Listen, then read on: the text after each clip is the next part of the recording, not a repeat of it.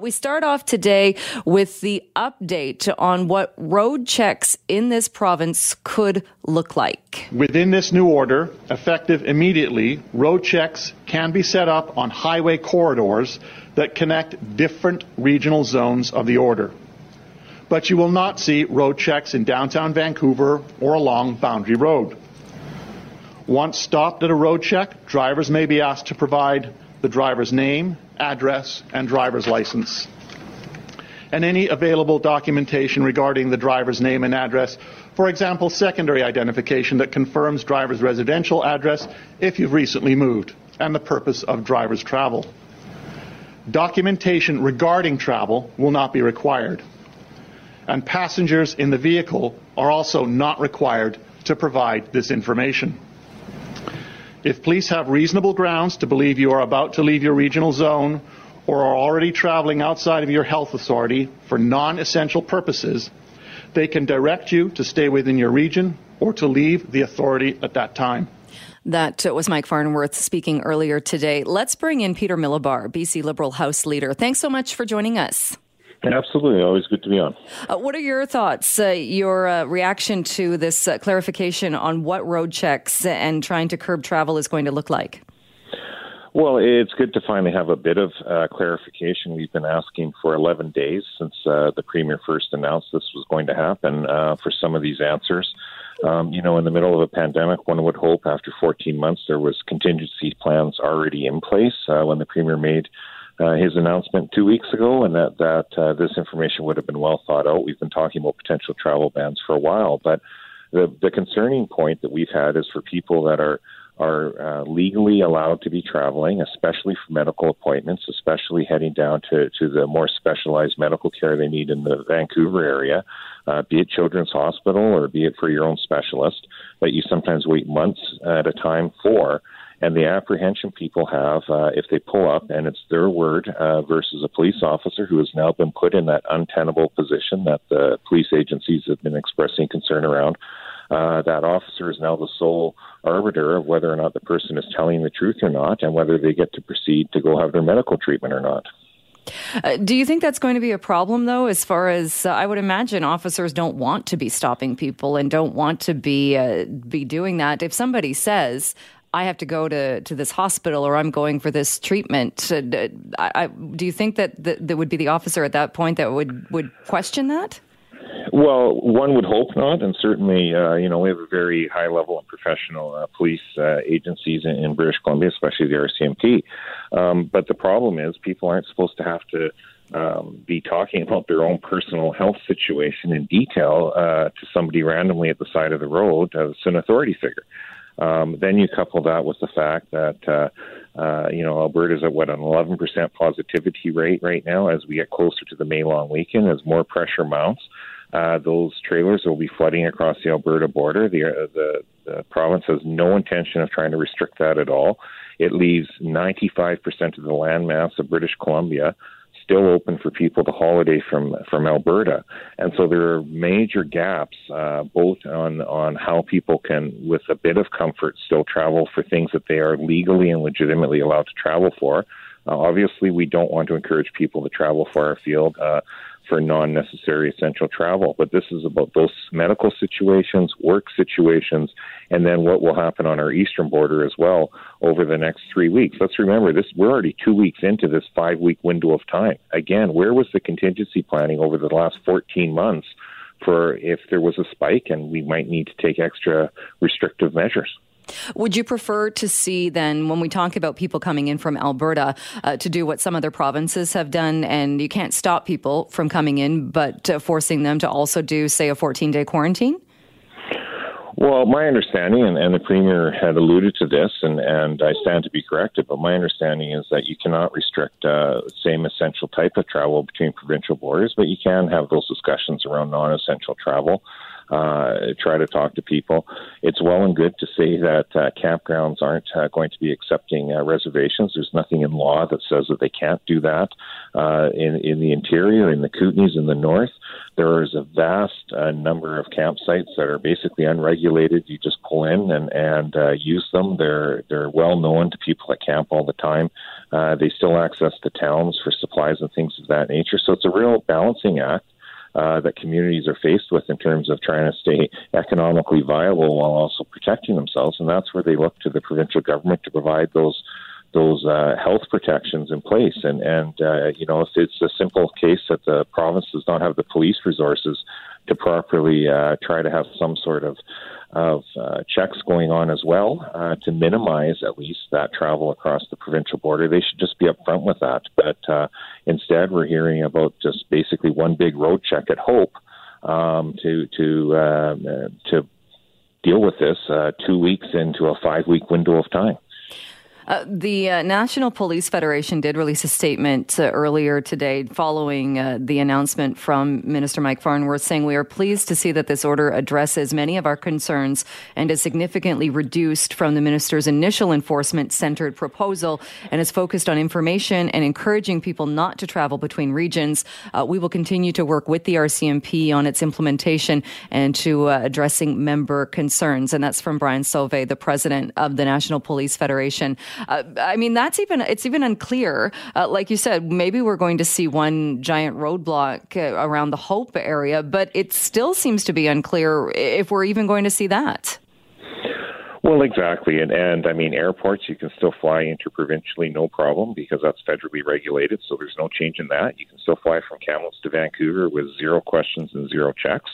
I drove down on Sunday to take the ferry. I drove home last night to Kamloops taking the ferry. The checkpoint at the ferry consists of the person selling you your fare at the very end as they're handing you your slip saying, and your travel is essential, correct? And you say yes, and they say, have a good trip. So yes, we do need voluntary compliance on this. We want people not to find loopholes. We want people not to undermine the public health. The worry is that as more and more people start to try to find those loopholes over the next 3 weeks, as it gets closer and closer to the long weekend, that's when the pressure will really mount. And compliance will start to be an issue, that as more and more people start saying they're either going to visit their grandparents, that they're going to a medical appointment, or they're going for work, police understandably become more skeptical. And that's when we'll start seeing people, unfortunately, and hopefully not, but undoubtedly this will happen, get turned around and wind up missing medical appointments. So sometimes with a specialist, you've waited 6 months to get. And that is the concern here. The Premier did not think this out fully when he launched it 11 days ago. By flinging it out there, we are now basically 2 weeks into the 5-week window, and we're finally getting some semblance of understanding how it's even going to be enforced or not, and how little enforcement in terms of areas of the province it will even be enforced in. When you say you traveled and took the ferry, then you're deeming your travel essential for work? So MLAs have been deemed essential travel or essential workers, and yes, we've been deemed essential travel. But the way these rules are written, anyone saying they're going for work, that's essential. If you're trying to provide for your family and you need to drive from Vancouver to go work on an industrial site during a repair and maintenance shutdown or things of that nature, that's still essential to your family that you have that income coming in to be able to provide for them. So there's really, when you really get down to it, with this restriction, it sounds like the only thing you should not say if you're trying to travel is that you're going on holidays, because everything else is deemed essential, which is understandable. And we need public buy-in. We need public to stay close to home. We need the public to do all of that. We absolutely agree with that. This is really at its core about the Premier flinging something out 2 weeks ago, trying to sound tough, and now we spent 2 weeks watching the police agencies and the Solicitor General twist themselves in knots, trying to extract out some semblance of an enforcement plan that looks like the Premier actually knew what he was talking about 11 days ago. All right, we'll have to leave it there for today. Peter Milobar, thanks so much, though, for making the time for us. Appreciate it. Great. Thank you. Anytime. Peter Milobar is the BC Liberal House leader. Well, as you've been hearing in the news, many people have been moved out of Strathcona Park and been offered accommodation. An official bulletin from the park board saying the encampment in Strathcona Park has come to a close, with the vast majority of people who had been sleeping there now moved into safe and secure accommodation, saying over the past 3 weeks, BC Housing and the City of Vancouver have moved 184 people into accommodation, with many people moving into private rooms with their own washroom. A small number of tents and temporary shelters remain in the park, and the park board saying they are continuing to work with the remaining people who were still in that park on other options. Well, joining me now to talk more about this is Theodora Lamb, Strathcona Executive Director with the Strathcona Business Improvement Association. Theodora, thanks so much for joining us today. Thanks for having me, Jill. What are your thoughts on what's happened there today and getting us to this point? I think from the perspective of the businesses operating in and around Strathcona, as well as the community, it's been a long year. The Strathcona BIA was part of a group of folks who penned a letter to the city way back in June and July, signaling our concerns about what began as a small encampment and seeing, a return to the conditions we saw in Oppenheimer, which, as you know, the businesses around Oppenheimer Park and the community members know very well, what those conditions can look and feel like. So to hear that this has been thoughtfully, addressed and that folks have not been simply moved over to another outdoor space, but have been moved inside into safe spaces is an amazing first step. I think a lot of these folks will remain in Strathcona. Many of them have moved into the Patricia Hotel, which has been announced. And will continue to be part of the community. And we just want to make sure those folks continue to have the supports, the additional supports beyond housing, beyond a roof over their head, so that folks can stay safe. How has it been, or what has it been like for you and for some of the businesses? Because I think oftentimes it's perceived as people pitted against each other when really there is a common goal, and that's to improve the neighborhood, to make sure people have housing, have the supports that they need, and to bring that about. How have things been? Well, I think one of the things we have to look at before we answer that question is the Strathcona camp the only and biggest story happening in Strathcona? And Jill, the truth is it's not. This is a story that has, to some degree, had a slow, intentional and thoughtful solution. People are being moved into housing. It has not been without advocacy and pain on all sides. But here we are. The park will be cleared. Folks will be moved in and hopefully supported on their journey moving forward. That is not the biggest challenge facing businesses in Strathcona by any stretch. We have, we're seeing graffiti rates rise across the district and the city. We have encampments all across our district. There's street activity increasing. I have restaurants and hospitality businesses who are facing all kinds of COVID restrictions, and on top of it, their staff are afraid to go home at night after 11 p.m. because of that street activity. So this feels like a powerful story, and I hope it continues to be, but we need to make sure that our attention stays on the conditions businesses and folks and residents are operating in throughout our community. Are you concerned then that so much attention has been put on Strathcona Park and what's been happening with that encampment that a lot of those other issues that you just described haven't been getting the attention they need? That's a good question. The attention was needed on the park. These folks needed safe places to go, and we needed to do it thoughtfully. I don't think we could have escaped that. A lot of these folks moved from Oppenheimer. It needed a different approach.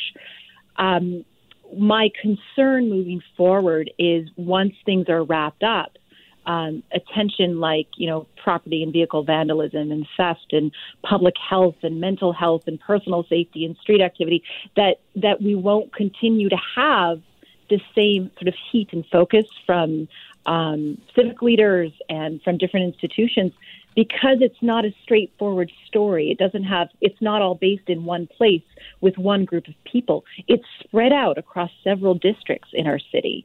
And it is such a huge problem. Graffiti alone, how do you begin to tackle that problem alone, or with any one institution like with the VPD or City Hall?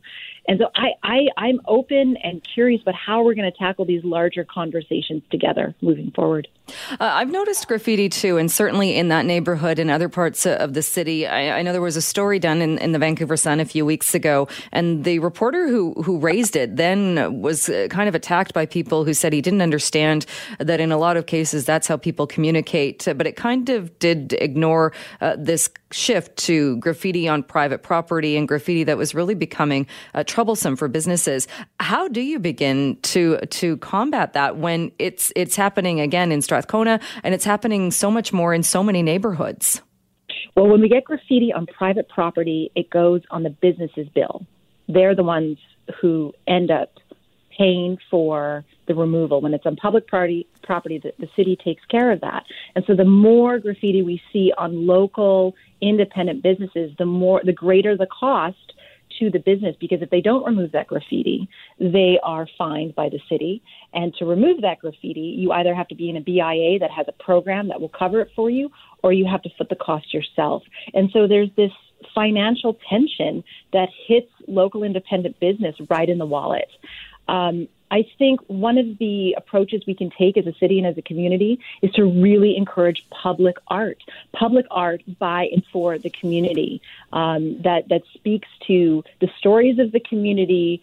Graffiti, remember, it's like a canary in the coal mine. It's the first signal in a district or in a community that signals social unrest. And so if you are working with community, businesses and citizens alike on public art and other projects like that, it's a step in the right direction. How much does it cost? If a business, if you arrive at your business one morning and you see the front of your business has been spray painted and is covered in graffiti, what's the bill like to a business owner to deal with that? If you have a gorgeous public mural already done and you need it repainted and reprotected, it can cost upwards of $2,500. That's a lower level. If you have a tag, it can cost anywhere between $200 and $500, depending on the substrate, the material, the compounds and the paints. There's a number of things you have to consider. So, imagine this happening over and over and over again. Imagine it happening higher up where it's dangerous or harder to reach. There's public art and then there's graffiti tags. And I think we have to be thoughtful about the difference between the two. I take the point about communication and how that's used as a way to signal and to share. And we have to make sure our businesses are being supported through this. What would you like to see happen now as far as with the Strathcona Park is now going to go into a time of remediation, but like you said, many other issues in that part of the city as well. What do you think the next step needs to be or should be? Well, we need Oppenheimer Park to open up again so the businesses and residents and visitors can begin to access that green space and use it as a park, which it was originally intended to be. And we'll need the same for Strathcona Park. We lost so many public spaces through COVID. And public business spaces as well, restaurants, bars, places you could sit and convene. So we need both of these green spaces to open up, the sunshine and summer to come, and hopefully we'll begin to repair some of those community bonds that we may have lost through all this. All right. Theodora Lamb, we'll leave it there for today. Thanks so much for your time. Thank you. Theodora Lamb is the executive director of the Strathcona Business Improvement Association. And again, the park board putting out a memo just a short time ago saying that the encampment in Strathcona Park has officially come to a close. Well, a few weeks ago, we talked a little bit about how vaccine was getting into the arms in people in the downtown Eastside, and a really coordinated effort to make sure people who were extremely vulnerable were not only getting access to the vaccine, but actually getting those shots. And my next guest was a big part of that. Guy Felicella is a public speaker as well as a peer clinical advisor on drug policy, and he joins us on the line now. Thanks so much for being back on the show.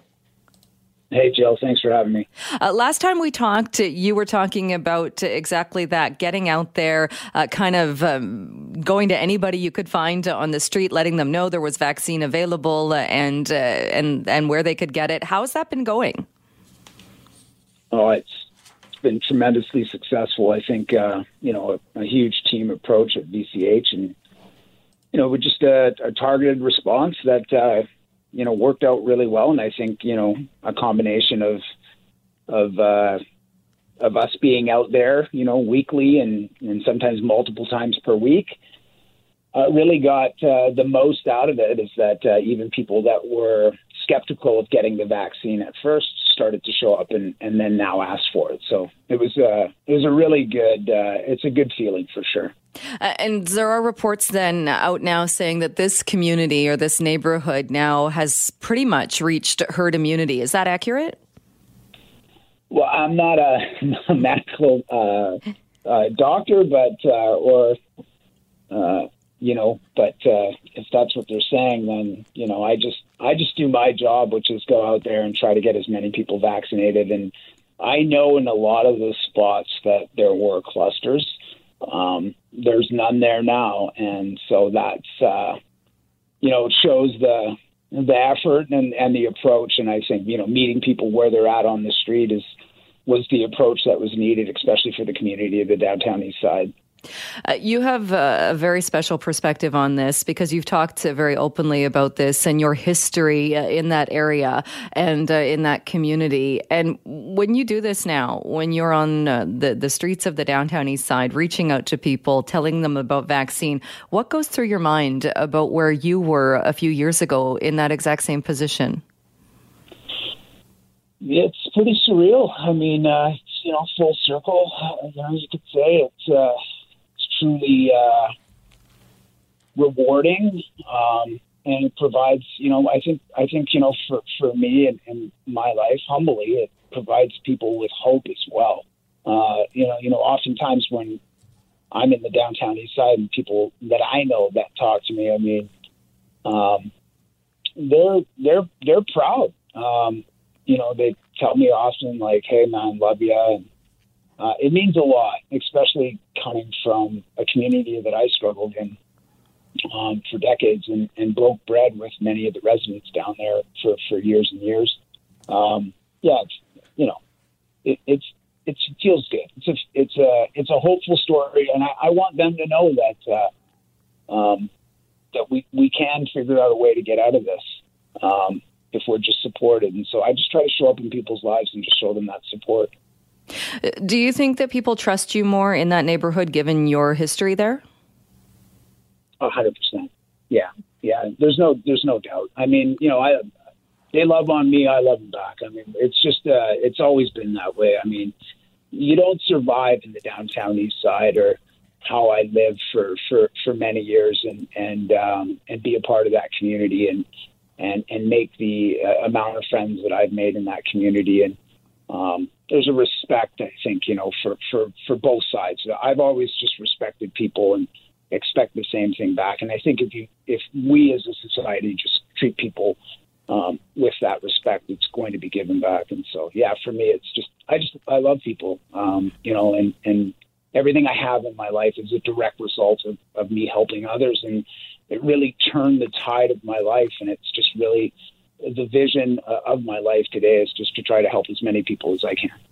So how were you able to get out of that life when you are back there and helping people get vaccinated and standing in some of the same places where you used to live? How were you able to turn that corner and to leave that life behind you?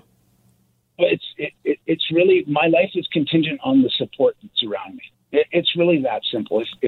If we have a support network or anyone, and it doesn't matter where you come from, if you have the supportive people that are there trying to help you move forward and understanding what your path and your vision is of your own life, you can be successful in anything.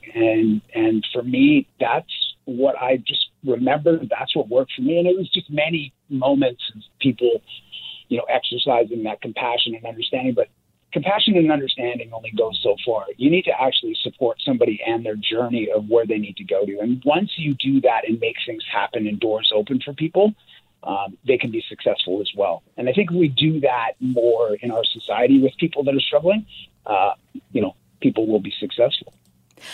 Do you think that it's giving people then a sense of the fact that we've had such success with vaccinations in the downtown east side? How does that change things for people that are living perhaps with addiction, with dependency on drugs? How does that change their lives as far as, do you think, giving them hope or feeling like they're being paid attention to?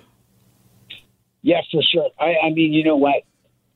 People that I talk to every day when I'm down there, oftentimes we don't talk about our struggles. We just try to, power through them. And especially people in that community, when they did get the vaccine, they were just overwhelmed with relief.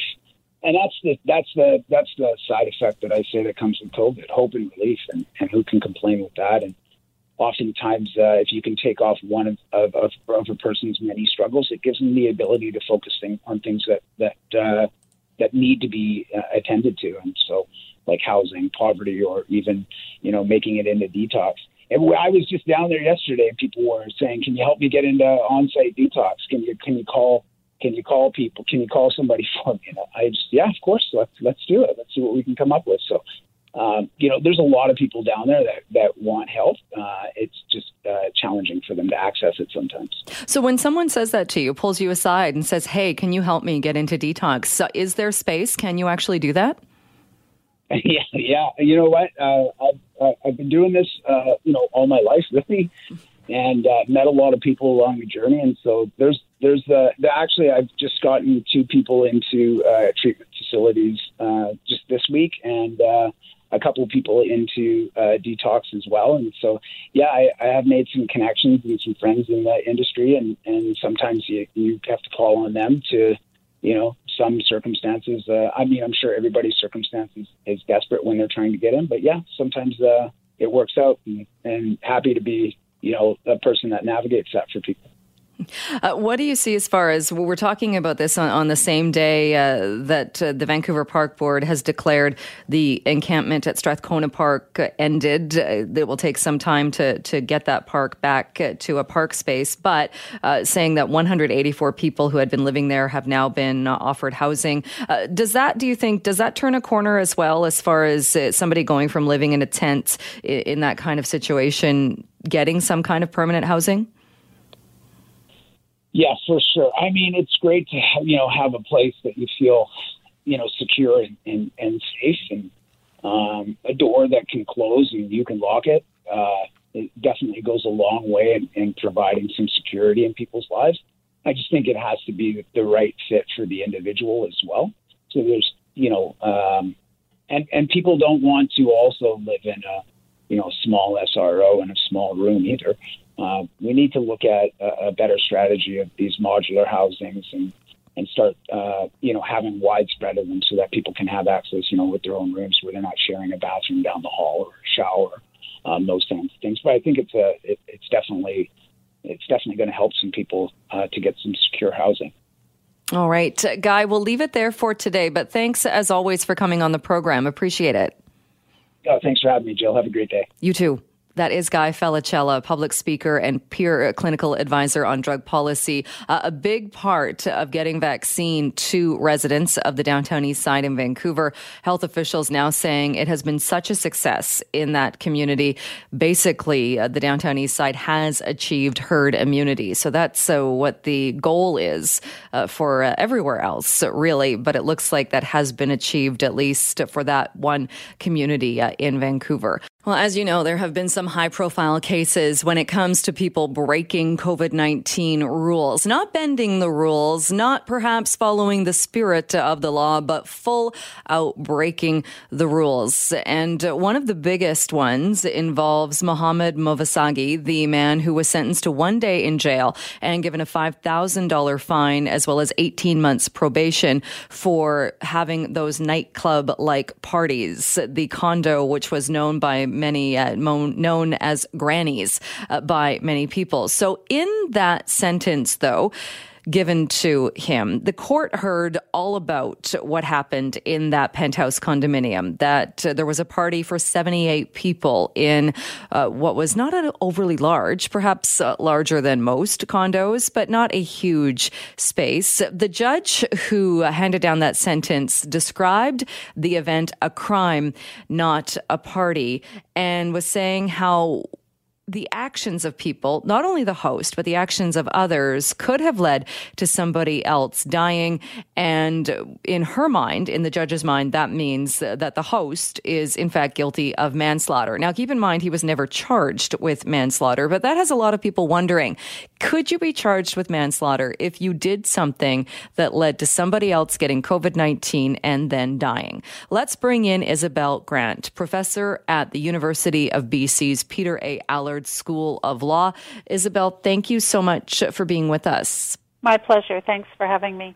A lot of attention has been paid to this case, and now looking at the sentencing, but also the wording that we heard from the judge, Provincial Court Judge Ellen Gordon, saying that if someone who had been at your party was infected and died, as far as I'm concerned, you're guilty of manslaughter.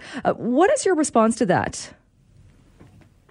I think it's unusual for a judge to comment on liability for crimes that are not charged and are not before the court, and also a factual situation that there is no evidence of before the court. So that in itself is somewhat unusual.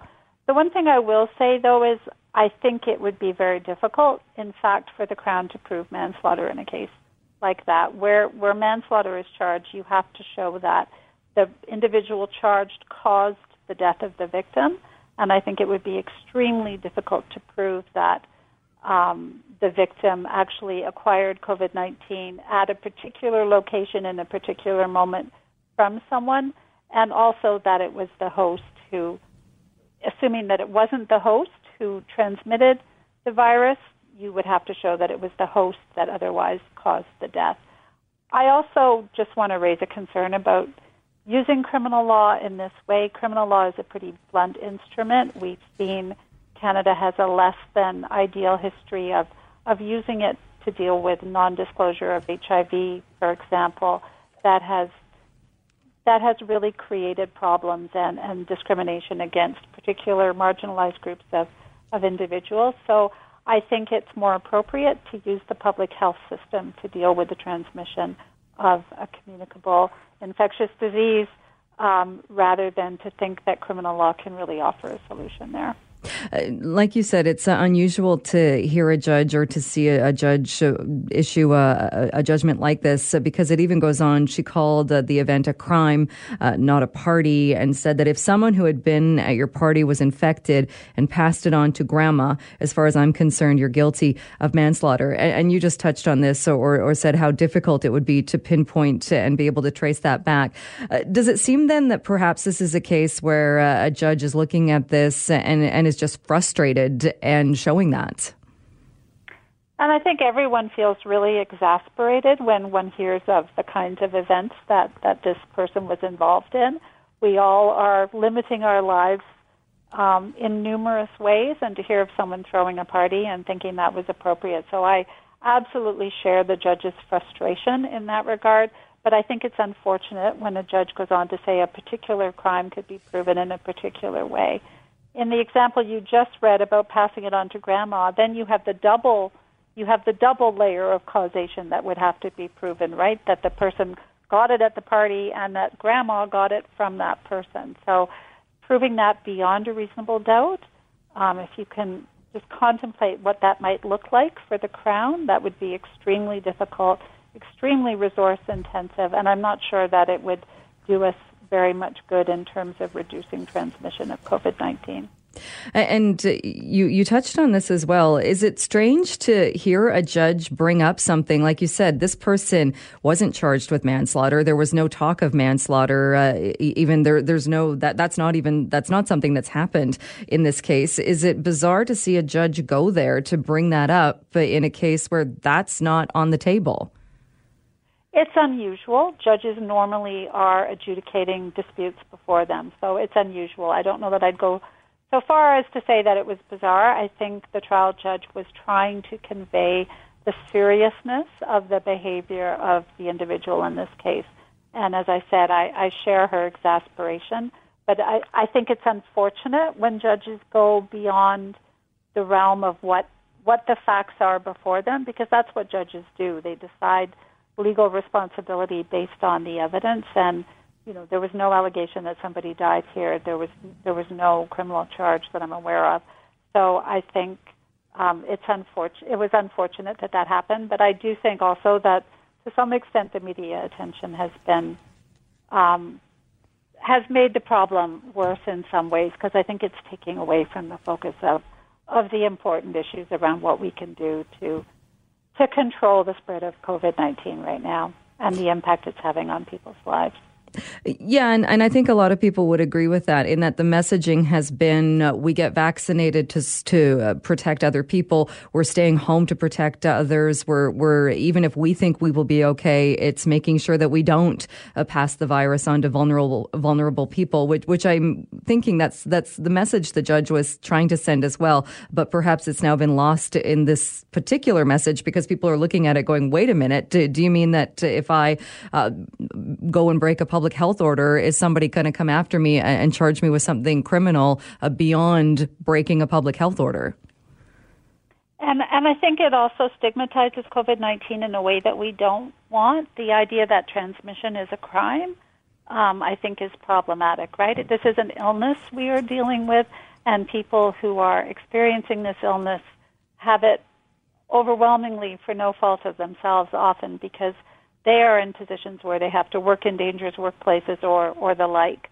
So I just think associating criminal law with the transmission of illness isn't always the most effective way to deal with it, and that's why we have public health regulations, and the public health officer has powers that she can exercise. So I think we need to be really cautious about thinking criminal law will help us control the spread of this virus.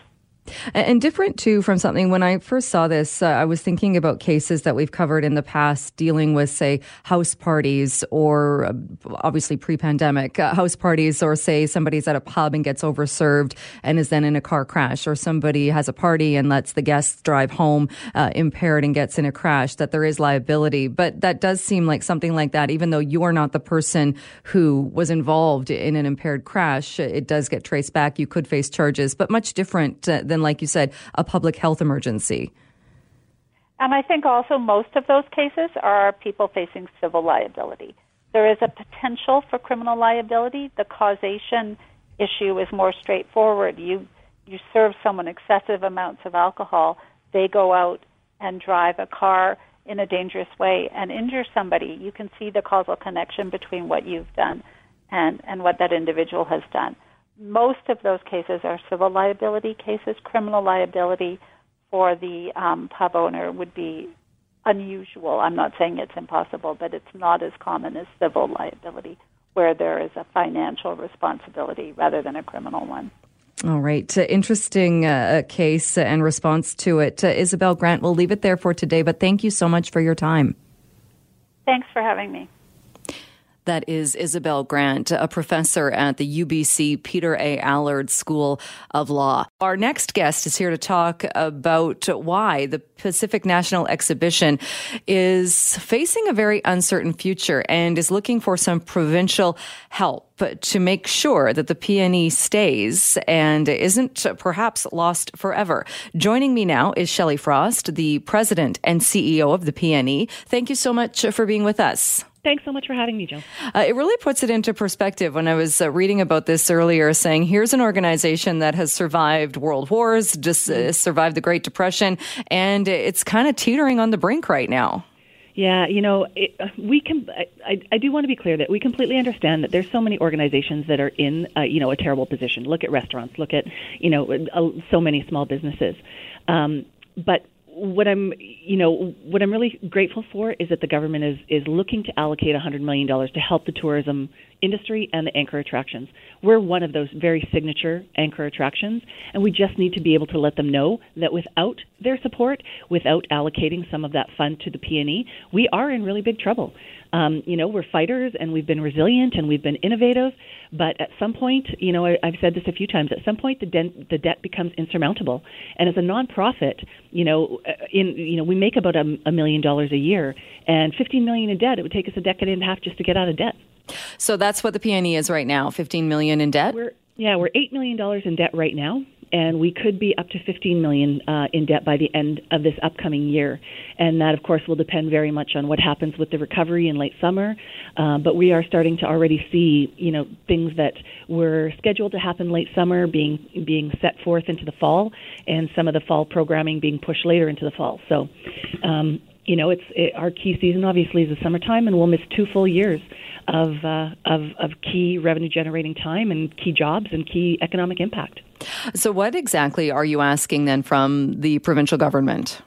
Yeah, we realize that there's a high demand all around. And $8 million is not going to get us out of debt, but $8 million is going to help us get to a point where we can manage the remainder of the debt and continue to look for other ways to help support ourselves. But we are asking them to consider $8 million. There are a number of organizations that have received so much more than that already. There are a number of industries that are being supported by different programs that we are not being supported by. I really, again, want to emphasize, we're not asking for something that other people don't have access to. We're asking to share appropriately in a fund that's already been designated to support our industry, and then recognize that we have been left out of so many other programs that our peers have been able to access, that I think that ask is reasonable. So at this point as well, coming to this point, I know the PNE, so you operate without government funding. You haven't been given any of the assistance grants or any of the emergency funding. Is it because the PNE doesn't qualify, or have you chosen to not access that at this point? Oh, no, it's definitely because we're not eligible. We have been working, all year to have discussions with all levels of government and all ministries across those governments to talk about our eligibility, but we have a really unique corporate structure, and we are a nonprofit, and that corporate structure excludes us from a lot of programs. And I was mentioning today that some of the programs, even the summer jobs program, we were discluded because we had too many full-time employees. Another grant program, we were excluded because our payroll was too high from the year prior. When I look around to our peers in the tourism industry, there are funds available through a lot of federal programs to help on the educational front, the development front, the exhibit front. But we have never participated in, never required funding before. So we're not familiar with those. And a lot of those programs are only open to people who have received funding in the past. So it's either our unique structure that discludes us, or it's the fact that we've never needed funding before, and so now we're not eligible to access it because it's only available to those that have received it before. How many jobs are we talking about as far as if this funding isn't granted? How many jobs could potentially be lost? Yeah, that's a great question, Jill. We have 4,300 employees, jobs at the PNE, and we're responsible just in the fair alone for 9,500 indirect jobs with our suppliers and the partners and stuff that we work with. A lot of those are youth jobs. We are the largest employer of youth in BC, and they're first jobs, both for young people and for immigrants coming to Canada to help get started and get a new skill set and get into the world of working here in Canada. We really pride ourselves on the way that we handle first jobs with training and support and moving people around to be able to get different sets of skills. We have very important low barrier to entry jobs for people who have difficulty entering the job market in other areas, all the way up to really highly skilled trades. So it's a complete diversity of jobs. And, between all the events that we do, we are responsible for a $200 million economic impact in the region. And that's, all the surrounding businesses and suppliers that benefit from the work that we do. And you mentioned, too, with things already in some other areas, things being pushed into the fall. My guess is because, from what you just mentioned, a lot of youth coming to work there and the workforce for the PNE, would it even be feasible to look at potentially not canceling it this year, but postponing until the fall? Yeah, again, good question. We did look at the feasibility of having the fair at a different time frame. And, we'll look at everything that's on the table. But because such a large proportion of our employees are students, it does make it really difficult to be able to pull off an event the size and the magnitude of the fair at the PNE later than September, once so many of our students have gone back to school. And, our employees there, they need that summer activity and those summer jobs through Playland and the fair to be able to help them get through school. So it does provide unique challenges for sure. How did it look last year? If I'm remembering, I remember drive-through options, and there was an attempt made to have some form of the PNE. How did that work out? Yeah, there are so many benefits that came along with that. And I think probably most importantly was just the morale of our team and, the passion that went into putting those things on to be able to stay connected to our guests and to bring people out to experience something, anything at all during a really, really trying time. And I think, that's what we really love about this team. We are resilient. We are innovative. We will always try and bring to the table something unique and different. But we also recognize that, over the course of a year of COVID, lots of things have changed. I think the idea of drive-thrus has kind of run its course with a lot of what we've done. And, with just the shifting health guidelines as we try and get through this most recent crisis with high cases, there's real limits to what we are able to do.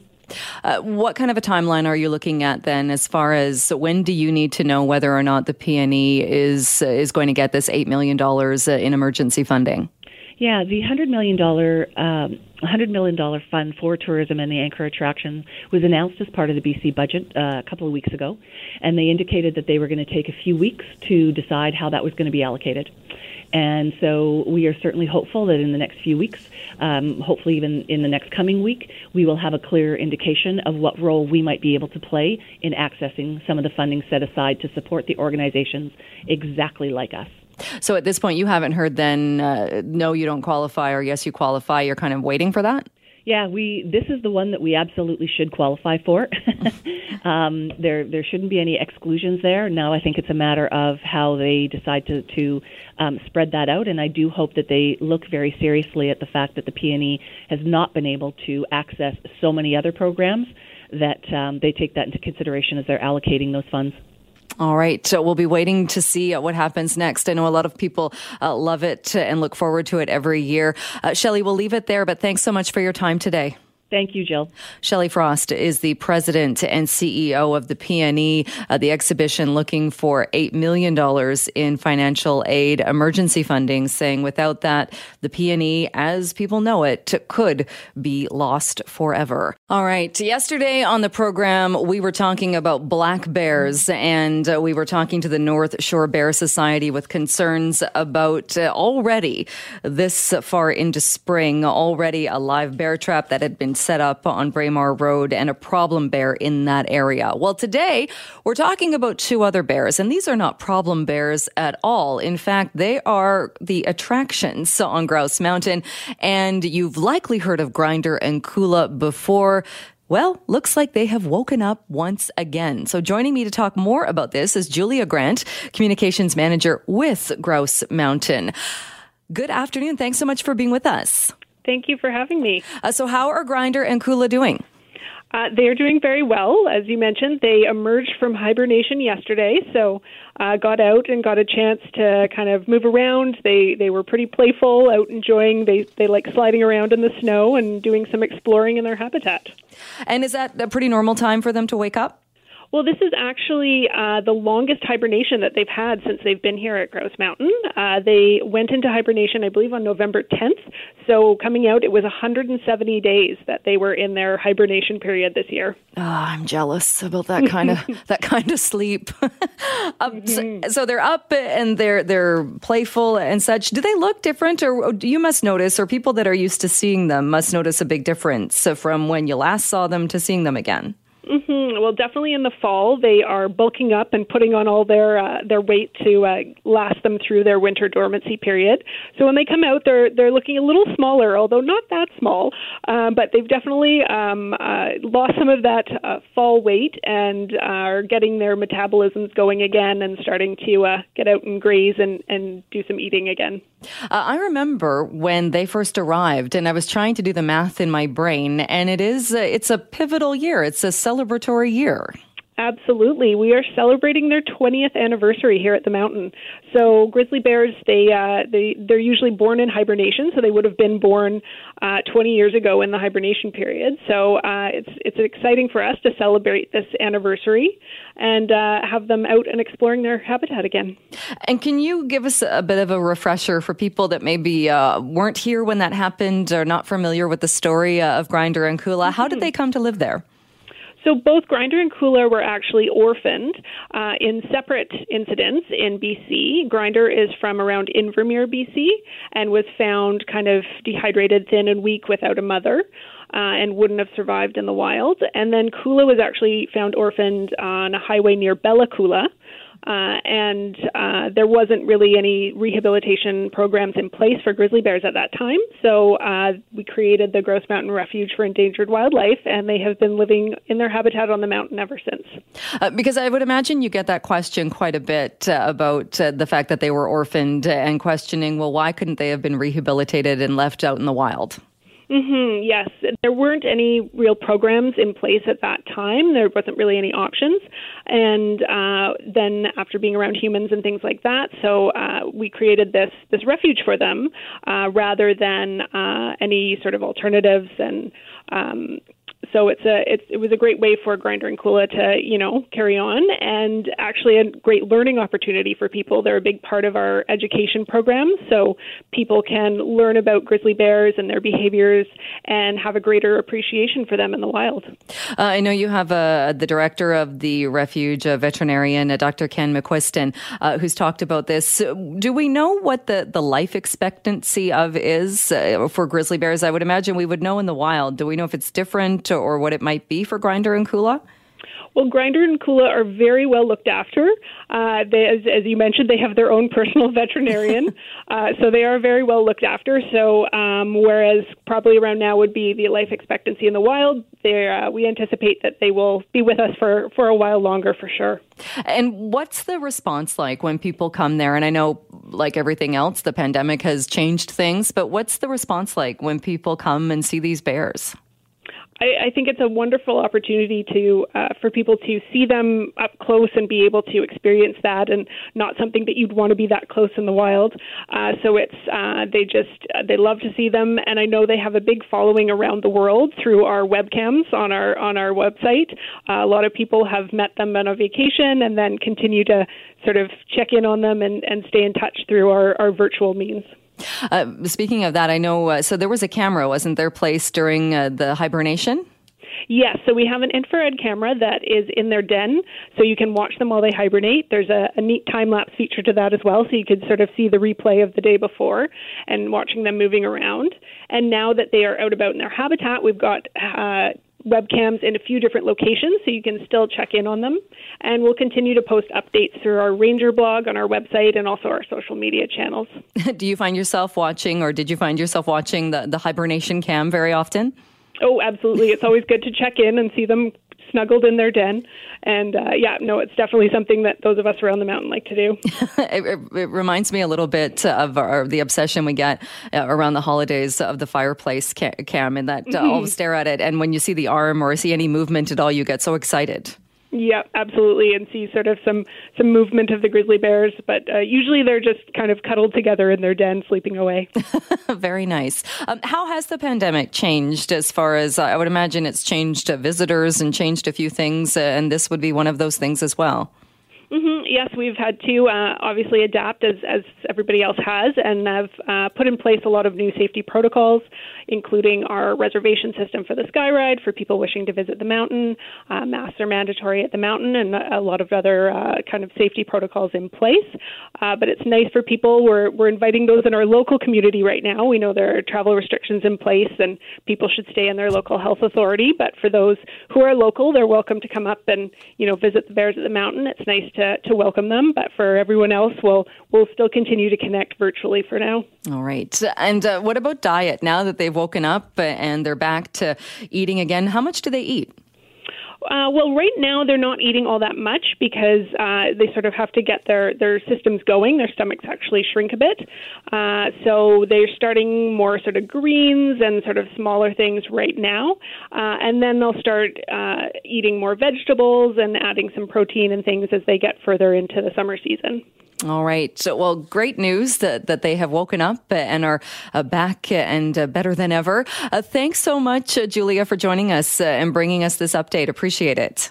Thank you for having me. Glad to do it. That is Julia Grant, Communications Manager with Grouse Mountain. And again, you can check out, well, if you were checking out the hibernation cam, you likely already knew that Grinder and Kula have woken up once again. They woke up yesterday. And as Julia mentioned, with the travel restrictions, people still welcomed to go see them, but of course not if you are traveling from outside the health authority.